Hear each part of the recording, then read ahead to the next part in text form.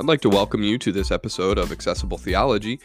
Michael and I thought that it would be wise for us to take some time to prepare for our next series, which will be the 7 I am statements of Jesus in the Gospel of John. And as we do that, we didn't want to have to rush to release our episodes every week. We wanted to have some time to prepare and study so that we could have some good information to share with you. So in order for us to do that, we're going to take a little bit of a break from releasing new episodes, but we didn't want to release nothing. So we're going to go back into the archives, some of our previously unreleased episodes or episodes that we thought were good and good enough to re-release so that you could hear them again, maybe, so that we would be able to take that time to prepare and to study and be ready for the Great I Am series. And so we're looking forward to that series and wanted you to have something to listen to from Accessible Theology. And so that is what you will be hearing in the episode that you're about to listen to. It's one of the first episodes that we recorded, and it is Michael in our 3-minute theology segment explaining what the gospel is. So we look forward to hearing your thoughts on this episode, and we're thankful that you take the time to listen. So without further ado, we'll jump right on in to Michael explaining the gospel. Now I want to make clear for you, brothers and sisters, the gospel I preached to you, which you received, on which you have taken your stand, and by which you are being saved, if you hold to the message I preached to you, unless you believed in vain. For I passed on to you as most important what I also received, that Christ died for our sins according to the Scriptures, that he was buried, that he was raised on the third day according to the Scriptures, and that he appeared to Cephas, then to the 12. This is the Apostle Paul in 1 Corinthians chapter 15, verses 1 through 5, and herein the Apostle lays out for us the gospel that he declares. Now, we want to consider first what the word gospel means, and then unpack the text a little bit. First, the word gospel that Paul uses here is euangelion. The word is a compound word, eu meaning good, and then angelion, which means announcement. And so primarily what Paul is saying is that the gospel is an announcement of good tidings of great joy for all people, and it is centered on the person and work of Jesus, as we see in this text. Yeah, and the gospel being something that is an announcement, we see it straight from the text. How many different times where Paul says, I preached to you. In verse 1, he says it again in verse 2, and then he also says that he delivered this message to the church at Corinth. And this is something that that we are announcing to the world, the world that is in need of salvation. And so this is a crucial message, a crucial topic for us to even consider here in 1 Corinthians chapter 15. Yeah, and notice, as Zarin pointed out, he begins by saying that this was of first importance or most important. Yeah. That to the Apostle Paul, if you get the gospel wrong, you get everything wrong. Like Paul is strong even elsewhere in Scripture in Galatians, where he says that if you preach another gospel, you are anathema. You should be condemned to hell, even if an angel preaches this. So Paul is fundamentally a gospel man. He is called by the gospel, commissioned to preach the gospel, and he ruthlessly and relentlessly was committed to the message being maintained in accordance with reality, that you cannot play fast and loose with this message.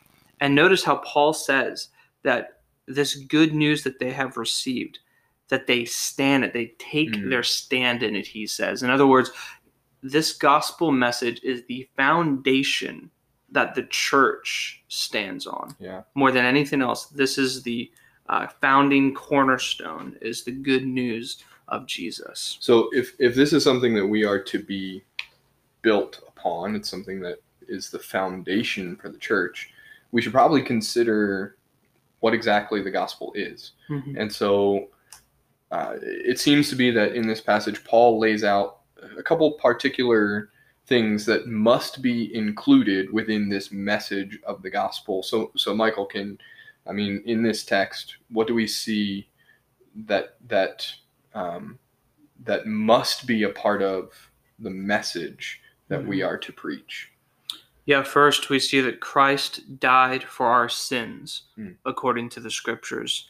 And this according to the scriptures is something he's alluding to that happened back in the Old Testament, that the sacrificial system of the Old Testament spoke of the coming Christ. So in the Old Testament, the Israelites would sacrifice animals in such a way that would demonstrate that this animal is a substitute for their sin, that would in some way expiate or remove or cleanse them from sin.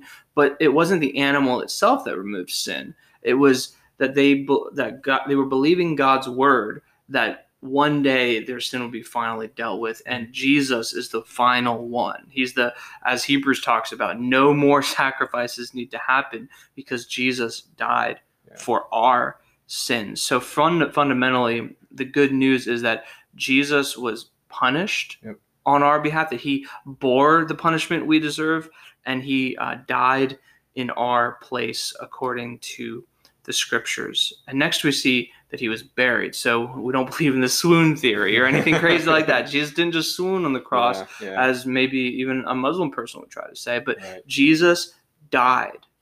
The person, the human Christ, died, and 3 days later, it says, was raised again according to the scriptures. And when it says according to the scriptures there, it's pointing to how in the Old Testament it's regularly alluded to that on the third day, restoration happens. This happens all over the Old Testament. And so it's pointing to the reality that Jesus fulfilled the Old Testament scriptures, that he died and was buried, and when he came back to life, that he fulfilled the full justification needed for the Christian, that Jesus in and of himself completes the work, that we were alienated from God. And so part of the reason that we can call this good news is because we know there's bad news, right? That Adam sinned back in Genesis 3.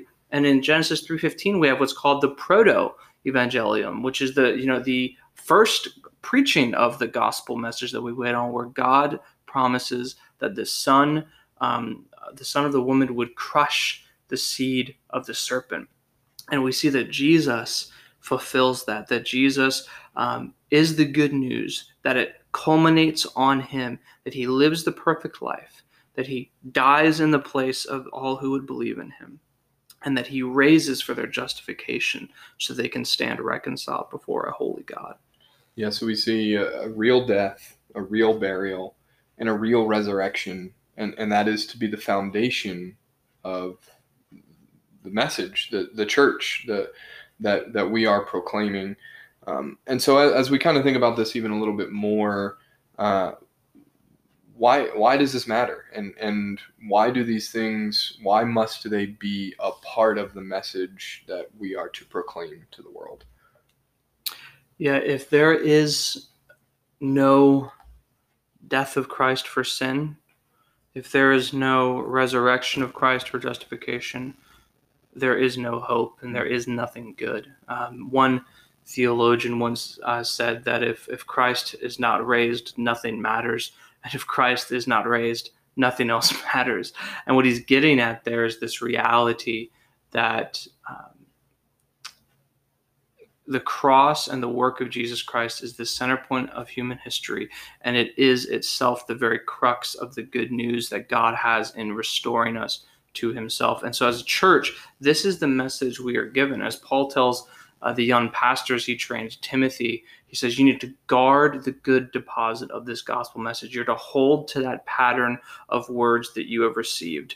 And this message is the very crux of what we as a church stand upon. So when we think about what the good news is, we are a people of the good news. That's one of the reasons we are called evangelicals, right? Is that we are a people that carry with us the persona that we are bearers of this good news because we have received it and we stand on it. And now we are commissioned to share it. So the reason this message matters is because it is in this message that we find hope, that we find the fulfillment of God's plan to redeem us and to restore us to himself. Absolutely. And the proper response to the message of this gospel is, faith and repentance. But for the believer, we are to worship God for what he has done in saving us in Christ. And so hopefully you are encouraged by understanding the gospel more clearly. And that is what we hope to do. We hope to make theology accessible. We want to understand God's word in a more clear manner so that we can live our lives to glorify him and to worship him. So thanks for listening, and until next time, love God, know truth, and live accordingly.